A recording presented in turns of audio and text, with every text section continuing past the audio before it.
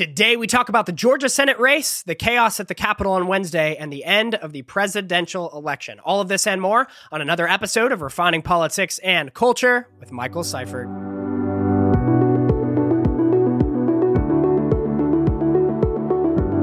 All right, everyone, welcome back to another episode of Refining Politics and Culture, where we explore what it looks like together to have vitally important political, cultural, and faith conversations, all with the ultimate goal of exuding truth and love, conviction, and grace in our discourse. Well, happy Friday, everyone. And I know it may not feel like a happy Friday. I know there's a mix of emotions going on. Some people are angry and frustrated, saddened by the events of the last week, and I understand that, and I feel a lot of that too. There's a plethora of emotions going around, and I know a lot of people too just feel numb or just tired with this whole thing, and they're just, when does it feel like the tumultuous headlines day after day are going to stop? I just got back from a little time away with my wife. Actually, still technically on the time away, but our vacation part has kind of ended, and honestly, maybe this was naive of me a few months ago when we planned this. We planned it before the election, and I thought, regardless of what happens, even with how crazy it'll be, by January 6th, we'll be just, on procedural stuff from there. And so January 6th will probably be uneventful, and, once we really get into 2021, other stuff will be crazy, and COVID will probably still be going on, and the lockdowns will still be getting worse, and the Great Reset and all that. But at least with the daily sort of breaking news that's crazy in our country, it'll be a little calmed down. Wrong I was. And so it's been kind of a crazy week away. Honestly, it's been very restful and refreshing for my wife and I, which has been absolutely amazing. So really grateful that we've been able to start off 2021 like this. But definitely with everything going on in the world around us, it's been tough to swallow. It's been tough to watch. At the same time, I'm really thankful for this platform. I'm really thankful for the opportunity and the honor that it is to be able to speak with you all about these important issues. I'm really thankful for whoever of you would be interested in continuing to listen and enjoy thinking critically and asking tough questions about what's going on around us. And so I'm thankful I have the opportunity to do that together with you all today. I hope and pray that this is a helpful resource for you. As always, if you enjoy the show, make sure you share this with your community and make sure you subscribe on the podcast provider of your choice. You can subscribe to my email list on my website, refiningpoliticsandculture.com. Make sure you follow me on social media at Real Michael Seifert, where I give daily updates on the news there. Also, you can donate to the show if you'd like to already. Thank you so much for those of you you can donate to the show if you'd like to, and thank you so much to all of you who have donated already. That has helped the show grow tremendously and helps me continue to do the show more and more into the future in a full-time capacity. Really, really grateful for your support, everyone, and I am looking forward. Next week, we're going to get back on a normal schedule, so I'll have Tuesday, Thursday, video update. We'll get into 2021 back to the regular schedule, and then I have some fun updates for you guys coming in the next few weeks. So looking forward to that. Today, what I want to do is I want to cover the events that are on everyone's mind, the unrest that took place in the Capitol on Wednesday. I want to talk about the Georgia Senate races just briefly on Tuesday. I want to talk about what I believe was Trump's concession speech that he gave last night, Thursday, January 7th, in a video that he sent out to the nation through his aides. So let's get into it. Again, I struggle because there's so much we could unpack with all of this, and we will get to this over the next few weeks. We'll continue to unpack this. We're going to talk a lot about the Trump presidency over the next few weeks. We're also going to talk a lot about what comes next. We're going to talk about the implications of the last week on the long term. But what I want to do today is just give a few initial thoughts on what's happened over the past week that'll sort of set the stage for where I want to go over the next few weeks. So first, I want to give a little rundown of what actually took place this week. First, on Tuesday, we had the Georgia Senate races won by Jon Ossoff and Raphael Warnock. So the two Democrats beat David Perdue and Kelly Loeffler, and that essentially left the Senate layout 50 Republicans to 50 Democrats. Now, on Wednesday, we had January 6th, which is the procedural day in which the joint session of Congress gets together and they count the electoral votes that were actually cast by the Electoral College. So up until January 6th, it was technically 0-0, Joe Biden, Donald Trump. No electoral votes were formally certified until January 6th, and that happened when Congress actually counted them, officially certifying, and officially then, in turn, certifying the race for Joe Biden and Kamala Harris, which also means that Kamala Harris, given that she's the vice president-elect of the United States and will be the president of the Senate, is now the swing vote that breaks the 50-50 tie gridlock in the Senate, meaning that the Democrats, because they got the presidency and the Senate, now have control over the presidency, Senate, and the House. So the Democrats have a majority over government. They also have a majority over the media, big tech, Hollywood, the corporations, Wall Street. So there's a lot that's about to change in very serious ways. And we're going to talk about a lot of that today. So at the same time that all that procedural stuff was happening, the Senate race on Tuesday, and then just the normal process on January 6th of actually certifying the electoral votes, we also had a riot that broke out where a group of rogue rioters essentially stormed the Capitol building, broke into the Capitol building, and wreaked havoc on the place. Senators, congressmen, and women were hiding under their desks. They were shielded off by different Capitol Police. They were stormed into other rooms away from the public eye. They were essentially on lockdown, this building was. And the protest actually started as 1 million people that were gathering in D.C. that were there to peacefully assemble and to protest the election results as they were constitutionally allowed to do. A nefarious group of them went rogue, stormed the Capitol, and actually there was a lot of fighting amongst the protesters because a lot of protesters were booing those that were trying to be violent and were trying to stop them from breaking into the Capitol. They did anyways. They got through, and again, just wreaked havoc on the place. I mean, I saw pictures of people sitting at Nancy Pelosi's desk. I saw people in the actual chamber that were carrying the chairs and hauling out the speaker's podium. It was a wild, wild scene. It was like something from a movie. It was disgusting. It was disturbing. It was unacceptable. It was un-American. It was not patriotic. Anyone that says that what took place on Wednesday was a patriotic move, it's just not true. We got to squash any narrative like that. It was not patriotic in the slightest. It was not a revolution. It was not some righteous uprising. It was unacceptable. And unfortunately, January 6th will go down as a day in American history where the Capitol was stormed. It won't go down as a day in history where there was hundreds of thousands of people outside that were praying for the country, were peacefully exercising their constitutional rights. Even though that was the case, it will go down as a day in history where a small group of people, but a group of people nonetheless, hijacked this movement and exercised their nefarious intentions, and the rest of the country suffered for it. So that's what took place on Wednesday. And then on Thursday, you had the president of the United States, yesterday, President Trump, last night actually release a video, which I believe it was his concession speech. He didn't formally say the words, "I concede," but he did acknowledge that there'd be a transfer of power to the next administration. He did say it would be a new administration coming on January 20th. And so that truly was his concession speech. Now, I want to share a few thoughts that I have related to the riots specifically that took place on Wednesday. Some are observations, more sort of ideas. So let's get into that. First is this. I mentioned earlier in the episode, this was heartbreaking. The fact that this is where our country's at, it's not entirely surprising, but it's heartbreaking nonetheless. This nation's been a powder keg for a long time.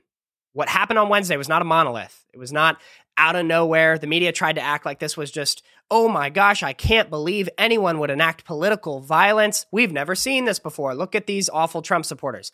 Hey, the people who were storming the Capitol and rioting, that was awful. I'm not arguing that. What I am also saying is that the media is so short-sighted and they're so biased and they're so driven by a desire for division and a political agenda that they neglect to tell people that for the last 7 months, our streets have been burning down in our country. BLM and Antifa have destroyed cities across this country. Small businesses, minority communities, federal buildings, police stations, and then the media not only ignores it, they also sometimes even go a step further to celebrate it. And then mayors of these different cities feel bad and they want to appease this mob, so they name city streets after them. They paint their murals all over the buildings. It's really, really wild what's taken place over the last 7 months in our country. And it all goes to show that this nation has been a powder keg for a long time. There has been this growing dissatisfaction with our system on both sides of the aisle. And on Wednesday, we saw evidence of this, just like we've seen evidence of it over the last 7 months. Neither are okay. Both should be called out. And by the way, I don't take anyone's opinion seriously right now, with all due respect, who was willing to call out one of those instances, but not willing to call out the other. Here's what I mean. If someone was willing to call out the last 7 months of riots, when it was BLM and Antifa, and now that it was Trump supporters, they're like, well, no, they were being patriots. Don't take them seriously. Those are not serious people.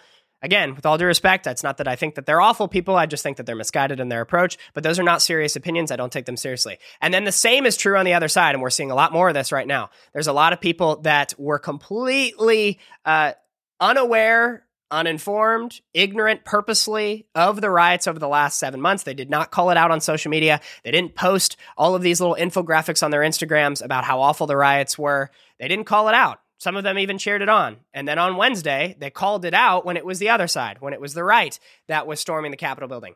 And by the way, I know that there were some also left-wing agitators that were there at the Capitol as well, but I do believe it was majority Trump supporters. So we'll talk about that in a second as well. All that to say, the nation's been a powder keg for a long time. There is growing dissatisfaction on both sides of the aisle. I do believe objectively, because I guess I should say I believe subjectively, but based upon objective realities, that there has been far more on the left that's taken place over the last 7 months, and I'm disappointed that our media has not covered it, like I just mentioned. But the dissatisfaction is there on both sides. It's dangerous, and we need to do what we can to bring peace to those situations. Ultimately, amidst the chaos, it's very wise of us to remember John 14:27. These are Jesus' words. Peace I leave with you, my peace I give you. I do not give to you as the world gives. Do not let your hearts be troubled, and do not be afraid. Jesus is able to give a peace that surpasses all understanding. We have learned over the last 7 months, and really over the last year, 2020 as a whole, that the world cannot give a deeper satisfaction of peace. The world can certainly be peaceful, and there's a reality that blessed are the peacemakers, that we should seek people, and we should seek to be people ourselves that can bring peace to situations. But if we are looking to the world for our ultimate satisfaction or to bring that ultimate peace, Jesus makes it very clear. He gives a different type of peace than the world gives. And so even amidst the chaos that's happening, the saddening realities that we're seeing around us, we can recognize as people, as believers of Jesus Christ, that he offers a greater peace, an ability to find our joy, not in what's happening around us. Remember, happiness depends on what's happening, the circumstances around us. Joy is this deep settled confidence that God has me. He's got my circumstances. He loves me, and I have ability to access his peace regardless of what I'm going through. That's so important to remember. We have that ability right now, even amidst the chaos, and we're going to need it more than ever. So my second thought is this. We know a lot about what took place on Wednesday. There are also so many questions that we still need answered. And I hope that we get some answers over the next few weeks, and we'll continue to cover them on the show. There's just so much about what took place on Wednesday that does not add up. First question is this. How on earth was it this easy to storm the Capitol? We spend billions of dollars a year on national defense. We spend billions of dollars a year helping other countries with their national defense, and we could not even secure our own Capitol building from a guy with a Viking hat and another dude with a beanie who waltzed in, stole the Speaker of the House podium, and left with a smile on his face on camera. How on earth does that work? We had one guy that actually took a picture at Nancy Pelosi's computer. Can you imagine the national security implications of this? This should deeply concern all of us as not only American taxpayers, but also as Americans that trust these people to keep us safe and secure from all threats, foreign and domestic. I don't understand that. What if there was a foreign adversary that wanted to sneak in with this group? They put on a Viking hat. Apparently that's acceptable. They waltz into this group. They sit down at the Speaker of the House's computer, open her email, which we have pictures of, and get whatever intelligence they need off of it. How on earth is this okay? Why are we not talking about this? There could have been people in that group that had nefarious intentions, that were there on behalf of a foreign government. By the way, everybody that was in the building had nefarious intentions, other than the journalists that were there just to cover it. But my point is, what if there was a foreign adversary or someone working on behalf of another state or another entity or an organization that took advantage of that situation, stole state secrets, important information? I mean, Nancy Pelosi is the third most powerful person in our country, and somebody was able to waltz in, sit at her desk, pop their feet up on the desk, and just view the computer email wide open. That's really, really astounding. So, how on earth was it this easy to storm the Capitol? That's really important. What are the national security implications of what took place on Wednesday? We as Americans should have a lot of questions about this, because this revealed a major gaping hole. Also, what was the police response? What was the coordinated response there? Obviously, my heart breaks for the police officer that lost his life. That was an absolute tragedy. Also, the other 3 people that lost their lives, you never want to see anything like that happen. You never want to see events like this happen in the first place, but it's a heartbreaking thing anytime that there's death involved.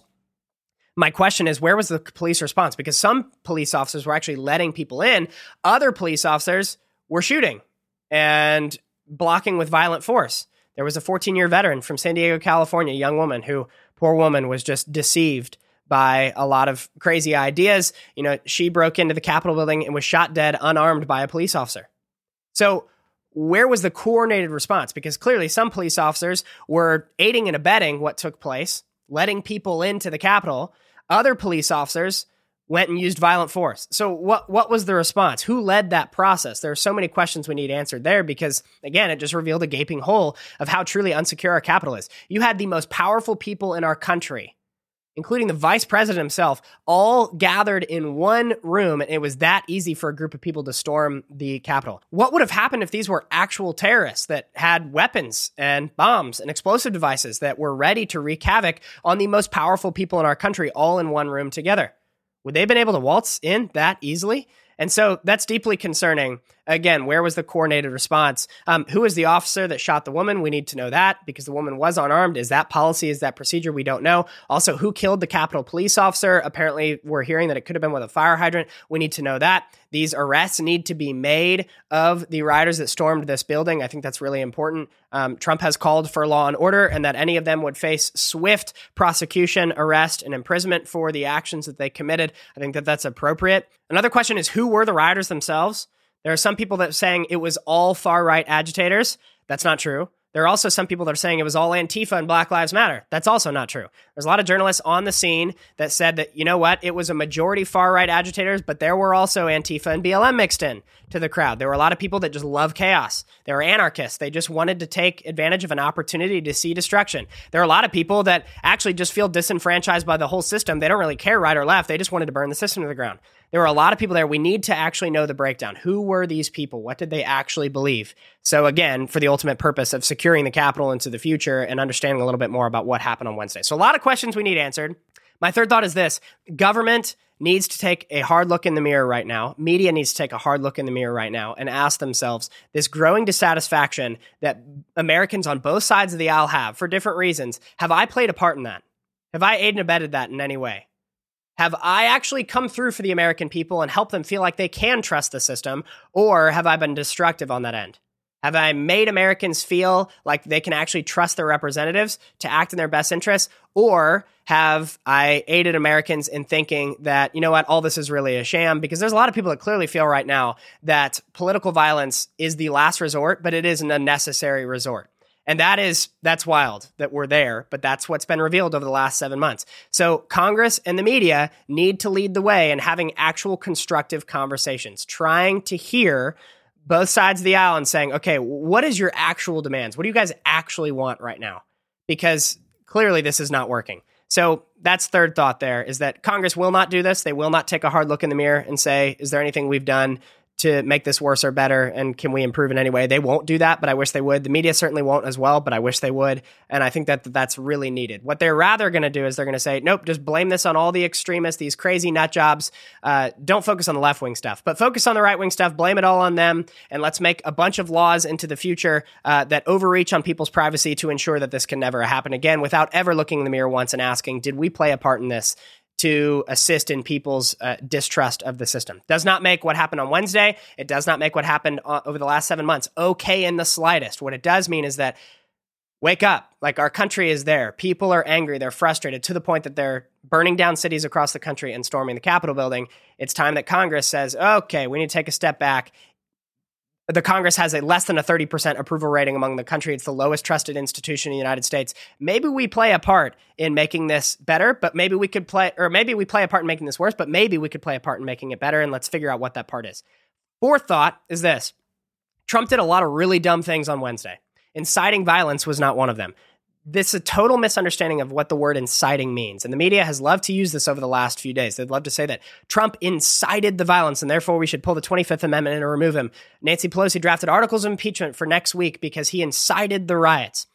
Guys, speech is not violence. Unless you're directly calling for violence, it's not inciting. We got to stop saying that. So when Steve Scalise was shot by the Bernie Sanders supporter a few years ago, I didn't say that Bernie Sanders incited the violence because the guy was a supporter of Bernie Sanders. In the same way, we should not say that Donald Trump incited the violence on the Capitol, the storming of the Capitol, unless he actually did, which he did not. He never once said, I went back and I listened to the speeches from the last week. Never once did he call for violent action. Never once did he call for breaking into the Capitol building. Never once did he call for any forces against members of Congress. Never once. But the media loves to equate speech as violence. And this is something that we've seen over the last few years. The left has moved to say that if you disagree with us, your speech is violence. That's why they come against the First Amendment, because they actually say that hate speech can cause physical harm emotionally. So they'll say that emotional harm and emotional health is a part of my physical health. So therefore, if you harm my emotional health, you're harming my physical health, meaning that your speech is violence. And that is carried into every facet of our society. And it is dangerous because if it can be used against the president of the United States, it can be used against you and me. Eventually, me having the belief that men are men and women are women, like we've seen in Norway, will be seen as a form of violence because my belief will be seen as inciting violence, and that's really dangerous. So please stop saying that Trump incited violence on Wednesday unless he actually called for violence. He never did. People are saying that the senators that objected to the Electoral College vote in Arizona incited the violence because of their objection. That's ridiculous. Democrats objected to the election results in 2000, 2004, and 2016, and nobody said that they were inciting violence on the other side. That's crazy. So right now, you're seeing the tech companies then jump in and ban him from all the platforms, Trump, because he incited violence. Never once did he call for violence, so stop saying he incited violence. He did a lot of dumb things on Wednesday. I couldn't stand that he threw Mike Pence under the bus. I think Mike Pence is an honorable man. I think he is a rarity in politics. I think he's trustworthy, and Trump threw him under the bus. And I think that that's a really big shame. I also don't think that Trump did enough to stop the violence by coming out early enough and doing a national televised announcement saying that he denounced the violence clearly. I don't think he did enough, but at the same time, that's different than directly calling to incite the violence. Trump did not cause this. This was deeper than the election results. This is deeper than the belief that there was election fraud. And if you can't see that, if you genuinely believe that this all just sprung up over the last 2 months because Donald Trump challenged the election, I don't know what to tell you. I would actually suggest that the people that believe that are maybe a little more out of touch with the American people than they think. This resentment has been growing for a long time. People have not trusted the system for decades. This is just the boiling point. And it was just the belief of election fraud, which, by the way, I believe that there was election fraud too. I just don't believe that violence is the answer to alleviate any of it. Those people, that was just the cherry on top. This was not the root cause. So believing that Trump was somehow the root cause of all of this is wild. And it's not okay because, again, it goes a lot deeper than him. If they can say that him calling to challenge the election results is somehow inciting violence, that means that you and I can get called as insiders of violence for lots of things, too, for beliefs that are unpopular with the status quo or with the ruling party of the day. And so I'm looking 5 years in the future and I'm seeing how dangerous this language is, where people say speech is violence or it's equated to violence, or even if you're not directly calling for violence, you are still agitating on violence. We got to stop doing that. I didn't do it with Obama. Black Lives Matter started under Obama. Ferguson happened under Obama, and I didn't say Obama was the cause of Ferguson. I don't believe his rhetoric was helpful, just like I don't believe Donald Trump's rhetoric was helpful on Wednesday, but I wouldn't accuse Obama of directly inciting for violence because that is a really dangerous accusation. The media has made it so haphazardly over the last few days with Trump. We got to stop doing that. Don't accept it either. I know I sound serious about this, but seriously, Hillary has been saying since 2016 that the election was illegitimate. No one accused her of attempting to incite violence. Hillary literally said 2 months ago to Joe Biden, I guess 3 months ago now, do not concede under any circumstances. The election was stolen from me. It'll be stolen from you. Was that inciting violence against Trump supporters? No. Or Republican congressmen and women? No. That was just Hillary saying whatever she wants to with the media covering her. Now, when Trump wants to do the same thing because he believes the election was stolen, the media says that he's inciting riots and a coup and an attempt to overthrow the government. Wild stuff. Fifth thought is in a similar vein. There were a lot of people that immediately jumped to lump together entire movements on Wednesday and blame them for this. There were a lot of journalists on the left that said that this was, if you are any conservative, you voted for Trump, if you've ever worn a MAGA hat, if you believe the election was fraudulent at all, you caused this. It is your fault. That's crazy. You're going to blame 74 million people for the actions of a few crazy people who were acting very delusionally and storming the Capitol. That's wild, wild, wild stuff. You cannot do that. Over 40% of Americans believe the election was stolen. Still, to this day. Rasmussen, the most accurate polling agency over the last 4 years, took that poll on January 5th. That was literally 3 days ago, and over 40% of Americans found that they believe that the election was stolen. So we have to stop accepting this language that lumps people into these broad categories and said that if you believe this, or if you think this, or if you said this, then you are inherently at cause. You are a part of the violence that took place on Wednesday. That's wild. We saw an ABC journalist come out and said that getting rid of Trump was the easy part. Getting rid of the movement, cleansing the movement he commands is another. cleansing 74 million people. That's wild language. But we saw that over the last few days, just like we've seen it anytime there is a fringe group on the right that does something stupid. The media lumps in the entire conservative movement. Meanwhile, if BLM or Antifa does something stupid on the left, the media says, well, it's just a few bad apples. It was a mostly peaceful protest. They don't give the right that same credit. Instead, the goal is lump everyone together so that if you share any of these common beliefs, we can straw man argument, say that, well, you actually, because you believe this, you then wanted blank. And that's not okay. It leads really dangerous places. Again, I try to look 5 years down the road of where does this rhetoric lead? And it's not pretty places. So we shouldn't accept it now. Sixth thought is this. Far too many people are vulnerable to having their worldviews and their perceptions shaped by social media and the mainstream media in moments of chaos. You'd think we've learned by now, but we haven't. We need to take everything we hear from the media with a grain of salt. Don't just believe every Instagram post you hear. I feel really strongly about this. A lot of people jumped out and reposted stuff on their Instagrams trying to look virtuous to their peers and make sure that they were on the right social train, make sure that they were on the right movement, and ended up just posting completely false, fraudulent stuff. Wasn't real, mischaracterized what happened during the day, got it completely off, or it completely ignored realities of what took place. There was actually a group of right-wing agitators, these far-right guys that attacked this woman as she was leaving, tried to pepper spray her, and this guy came behind her and wrapped his arms around her to try to protect her. Somebody got a picture of that, posted it all over the internet, saying that he was trying to hold her down while she got pepper sprayed. Well, then it turns out they posted his employer. He got fired. The girl actually came out who he was holding and said, no, wait. He was trying to protect me from these other agitators. He whispered in my ear and said that these people are trying to hurt you. We need to get you out of here. And he wrapped his arms around him. The person got the picture of just that moment, blasted it all over the internet. That guy lost his job for it and now is facing defamation from the entire social media world because of hundreds of thousands of people like that picture and millions of people have seen it, believing that that was what happened. We got to stop doing that. People trying to be virtuous, post this stuff on social media, jump into movements immediately, feeling like they need to form an opinion on something, and then they actually post something that's a complete lie, or that's not true. Remember, it's Mark Twain that said, it's not what you don't know that gets you into trouble. It's what you know for sure that just ain't so. When people form opinions immediately, when they jump to express that, look, I'm on the right social movement, I'll jump in with the chorus, I'll call it out now, even though I was unwilling to call it out for the last 7 months when it was happening in minority communities all across the country being burnt to the ground. That's problematic.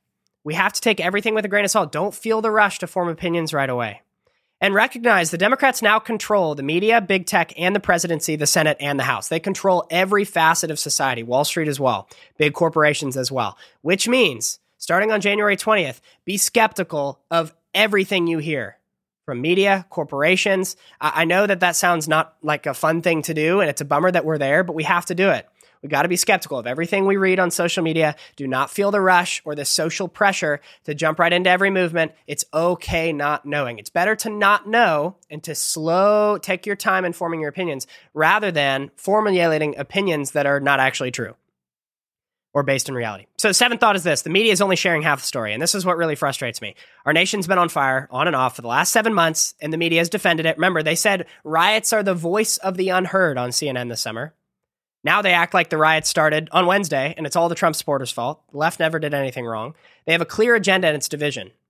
It may seem like, they're just being biased. At the end of the day, that's actually problematic because you're having a lot of people believe this false narrative that the country's been peaceful until Trump showed up, or that the country's been peaceful until these pesky conservatives showed up on the scene and started causing problems. That's not true. Remember, Black Lives Matter started under Barack Obama's presidency. That's not Barack Obama's fault. I'm not saying he incited the violence. What I am saying is that Black Lives Matter did not start in response to the conservative movement that's arisen in the last 4 or 5 years. So the media only sharing half the story is deeply harmful. It distorts the truth. They told us over the summer that the riots are the voice of the unheard. They defended the riots when it was other people. They are now calling people domestic terrorists when it's the other side. Again, I believe both things were wrong, what happened on Wednesday and what's happened over the last 7 months. And unless you're willing to say that, you probably need to sit this one out. Biden actually gave a speech the other night. He said, no one can tell me that if had been a group of Black Lives Matter protesting yesterday, they wouldn't have been treated very, very differently than the mob of thugs that stormed the Capitol. Biden is essentially saying and creating this narrative that was actually created originally on the media on Wednesday, by the media on Wednesday, that if it was Black Lives Matter protesting the Capitol, things would have gone differently. They would have been treated much harsher. Here's the reality. BLM would have been treated very different, but not harsher. They would have been given their own street murals downtown. The DC mayor would have ordered all cops to take a knee. Media would have defended it as a righteous movement and the riots as the voice of the unheard. Nancy Pelosi would have said, people will do what they do. Nike would have run an ad campaign. Kamala would have promoted a fund that bailed out those rioters that were arrested. How do we know? Because all these exact things happened this past summer during BLM riots. Kamala Harris posted on a tweet asking people to bail out rioters, to post money so that they could be bailed out. Nancy Pelosi was asked, what do you think about these people that are tearing down statues in the middle of the night and burning streets down? She said, people will do what they do. Nike ran ad campaigns. The media said that riots were the voice of the unheard. It was a righteous movement. Sometimes this is just what people have to do. When they feel disenfranchised, they're going to take to the streets, and we should support their right to continue taking to the streets. We heard that.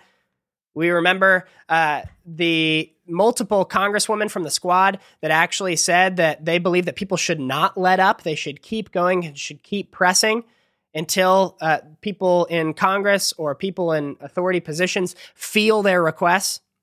So wild stuff. BLM, again, was given a street mural downtown in multiple cities across the country, most notably D.C. Muriel Bowser, D.C. mayor, ordered the police to go easier on these rioters. The media is trying to say that BLM would have been treated harsher. The reality is they would have been treated softer. How do we know? We've seen it over the last 7 months. These false narratives are destructive. They're damaging. They're causing division in society. We have to stop that. We need reasonable people that will stand up and say what happened over the last 7 months is bad, just like what happened on Wednesday is bad. We should stand against both. We should stand against both at all times. Political violence anywhere is unacceptable. When the media aided all of the political violence this summer, looked past it or even encouraged it, said that riots were the voice of the unheard, what they actually did is normalize political violence. You don't think people on both sides are going to catch wind of that and say, well, I guess this is acceptable. We can clearly get away with it. Cops will just take a knee. Remember, there was a group of Antifa protesters that set up their own autonomous zone inside of a city for days on end. Antifa protesters in Seattle literally stole a police station, just took it over. And the media was silent. They said, this is just Fox News propaganda trying to even report on this. Let them do what they do. That's wild stuff. Eighth thought is this. Sadly, I think Wednesday, will be used as a political weapon in the next administration to only lock down harder on free speech and privacy. We see anytime there's a national chaotic sort of event, the government uses it to exert more power. Multiple government leaders over the course of modern American history and world history have said never let a good crisis go to waste. Most recently, Hillary Clinton. And so you're going to see, I would almost guarantee it, the Biden administration that's paired with big tech, big corporations, the technocratic authoritarians in Silicon Valley join together and say, if you were a conservative, and in fact, they're already doing this. They're doing a massive purge on Twitter right now. If you were a conservative, you inherently have aided in the violence that took place on the Capitol. Therefore, to withhold any violence from taking place again in the future, we have to ban all conservative voices. We're already seeing that happen. That may sound crazy, but leading prominent conservative voices over the last 48 hours have been completely banned from Twitter, have been completely locked out of their accounts on Twitter, Instagram, Facebook. Not only has the president been locked out of his Facebook account, which is what I believe out of everything that's happened this week, I believe that was the most dangerous thing that's happened by far, was Twitter and Facebook indefinitely locking out the president of the United States from his own account. The guy who has the nuclear codes is not even allowed to post on Facebook. That's a wild thing. That shows you how much power Mark Zuckerberg has over public speech, and nobody elected him. That's crazy, and we should be concerned about that moving forward in the future. We should not cheer that on. There's some people that are, but I think that is the most dangerous thing that's happened all week. In fact, all that to say, we're only going to see this increase. Dan Bongino, who is the most popular conservative podcaster in the country right now, was banned from his own Twitter. So he's now permanently leaving Twitter. So all you're doing is creating these echo chambers, because Twitter now is only going to be a safe place for left-wing voices, and conservative voices are going to go into their own little camps. And all we're going to do is hear each other's thoughts and voices all day long. And that's really dangerous. You're creating echo chambers through censorship in society. banning voices for saying things you don't like unless they are directly calling for violence. Literally, directly, I think we should go storm the Capitol and break in and hurt these people. That's inciting violence. Unless you're doing that, you should be able to speak freely. And this goes back to 230 reform, and we'll get into all that again. Talked about that over the last few months. We'll talk about that a lot in 2021 because it's going to come up. Overall, I think that we're going to see our privacy overreached upon. I think we're going to see free speech drastically diminish in the coming months as a result of what took place on Wednesday, because they're going to use this as a crisis to abuse people's rights, as they do, as the government does often, especially on the left. And again, now that we have big tech, the media, Hollywood, big corporations, Wall Street, the presidency, the Senate, and the House, all left wing and very progressive at that, I'm concerned that we are going to see that these entities like YouTube, Facebook, Twitter, et cetera, are going to become very unsafe places for conservatives in the coming months. And not only that, but in the public sphere in general. And so we're certainly going to cover that to the best of our ability as we move forward into the future, but that's something we should certainly be praying against. Now, with all that said, I want to spend the rest of our episode together. That's kind of my thoughts on the riots. That's my thoughts on what's taken place this week with the unrest at Capitol Hill. And obviously, again, there's a lot of questions we need answered. There's a lot that's going to continue unfolding, and we're going to continue covering this. What I want to do for the remainder of this episode is give a few quick thoughts related to Trump's, what I believe was a concession video that he released last night to the general public. And this is not exhaustive at all. This is only going to take about 2, 3, maybe 4 minutes. We're going to talk more next week about Trump's presidency. We're going to overview a lot of what's taken place over the last 4 years, give even sort of a report card on how he did in different areas of policy and rhetoric, etc. But this is just an overview based upon that video. I will link the video in my show notes, by the way, that I will be sending out in an email tomorrow. So make sure you subscribe to my email list at refiningpoliticsandculture.com. So the first is this. For all of Trump's faults, and there were many, I do believe that President Trump was the best president of my lifetime, and there's not a close second. I believe he was the best president in the last 3 decades, and I don't believe there was a close second. For many reasons. We've talked about it a lot on the show. We're going to talk about it more in the future. I do not believe he was perfect. I believe he had many faults that were really damaging at times, but I do believe he was the best president of my lifetime. Number 2, Trump did a lot of idiotic things and said a lot of really harmful things over this past week that I'm genuinely saddened and frustrated about. But this video that he released last night was excellent. And honestly, I wish he would have released it Wednesday. If he would have released it Wednesday night, I think it could have brought a lot of peace to the country and could have been really, really helpful assistance to his movement, his legacy, the message he was trying to portray, because again, the video was excellent. I'll copy it in that show notes so you can see it. Number 3, I honestly believe the November election was neither free nor fair.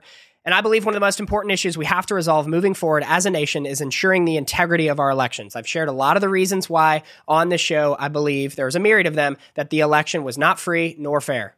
We've gotten into it a lot. We're going to continue getting into it in the future as we look back. But at the same time, with that said, Trump's challenges to the election results were unsuccessful for a myriad of reasons. And moving forward, I'm committed to treat Biden, and soon Harris, let's be real, as the president of the United States. I'll genuinely pray for them. I'll pray for their families, and I'll call them out when it's necessary, as I believe we should with any political leader. I've mentioned that a lot on this show as well. So I believe the election was fraudulent. Would it have changed the election results? I don't know, but I believe there are so many questions and irregularities that never got answered. The media never investigated. The courts never even ruled necessarily, these large federal courts, on the merits of the case. They ruled on the procedural grounds, and therefore that really went to a lot of Trump's legal team mishandling of these cases in the first place. I never believed that we actually got to hear the evidence laid out in front of us that was indeed there and was never debunked. Nobody ever debunked the Georgia video. We just kind of rolled right over it. We just thought that that was normal. Yeah, they tell poll watchers to leave. They count thousands more ballots in the night that they pulled out from what looked like suitcases from underneath tables. We have it all on video. Nobody bothered ever to answer that. Nobody bothers to answer the irregularities of how Trump won all these bellwether counties and pulled off the impossible in winning these bellwether counties, 17 out of 18, winning Ohio, Iowa, and Florida, and then losing the election. Nobody bothers to detail how Biden actually got over 80 million votes. That's the most successful presidential campaign in U.S. history, and he did it while he was in his basement. There's so many questions we need answered about this election. And again, that's literally skimming the surface. That's not even the best evidence we have. We've talked about it a lot in the show. But my point is, it doesn't matter if you can't prove it in court. It doesn't matter if you can't prove it. And I know that Trump had everything going against him. But at the same time, the burden to actually prove is on the plaintiff. It's on the person that's trying to bring these accusations forward. So Trump wasn't able to do it. His legal team wasn't able to do it. I said it from the beginning that Trump, we were going to be able to tell the strength of his case by who he brought on the legal team. And I believe his team of people were not competent enough to do it. I do believe they faced every hurdle along the way. I don't believe the courts treated them fairly. The media sure as goodness did not treat them fairly at all. But at the end of the day, it was still Trump's challenge to prove, and they did not. And therefore, we have to accept the election results as they stand. It's constitutional to do so. And now I'm committed, like I mentioned, to treat Biden and Harris as the new presidential administration on January 20th, to pray for them as my leaders, according to 1 Timothy 2:2, for all those in authority, that we may live peaceful and quiet lives in all godliness and holiness. That's my prayer. Again, as I believe we should for any political leader. Number 5 is this. Honestly, I'm concerned about the future of our country. I believe there was a large segment of our population on November 3rd and the weeks before that actually believed Trump is the ultimate threat to our nation. They truly actually believe that. They believe the media enough to believe that that's the case. So they voted against him without any true understanding of who they were voting for in a Biden-Harris ticket. And I hope I'm wrong, but I predict society will learn quickly over the next few years the true results of the media, big tech, Senate, the House, and the presidency all being guided by progressivism and the agenda of the new modern Democratic Party. So honestly, I don't say this to induce fear or anxiety, but I will say this. We need to buckle up. We need to get ready for what's about to change, because we are going to see a very different country. And they've promised that. It's not that I'm projecting this or just speculating based upon my own opinions. They have told us that the Great Reset is something that they're comfortable with. They have told us that nothing is off the table as far as legislation now that they have the House, Senate, and the presidency. They've told us that eliminating the filibuster, adding D.C. as a state, adding Puerto Rico as a state to ensure that they never lose control, making mail-in voting a staple of our elections. All of these things are things that they have promised. The future looks different. The Equality Act, day one. Immigration, vastly changing. Coming against the First Amendment and the Second Amendment in ways like our country's never seen. The most pro-abortion ticket in U.S. history now runs our entire government on January 20th. All these things are things to be aware of. The Democratic Party is the party that has aided the rise of China, the rise of technocratic authoritarianism, ultra-progressivism. I had in California Kamala Harris as our senator. She's been in politics here for a long time. We have seen what Kamala does when she gets power. She weaponizes it to come after people that are pro-life. Pro-life clinics across the state of California, she tried to prosecute because they would not do abortion referrals. So we have to be aware of what's coming into office and call it out when it's necessary and pray that it's not as bad as I'm predicting. That's ultimately probably what the prayer needs to be. 6 is this. I'll go as far as to say that I believe in 10 years, this kind of lumps in with what I just said, even the Biden voters of today will likely look back and say, man, we did not realize how good we had it under Trump. That's my prediction. You may think I'm crazy if you're someone on the left listening to this right now, but my prediction is this, that in 10 years, a large segment of our population that voted for Biden because they just couldn't stand Trump had no idea what they were actually voting for, and therefore in 10 years, when they see the fruits of what they voted for, are going to say, whoa, we'll take Trump back any day. We had no idea that this is what we were getting into. We had no idea the power that we were giving to these big tech companies. We had no idea the power that we were giving to China.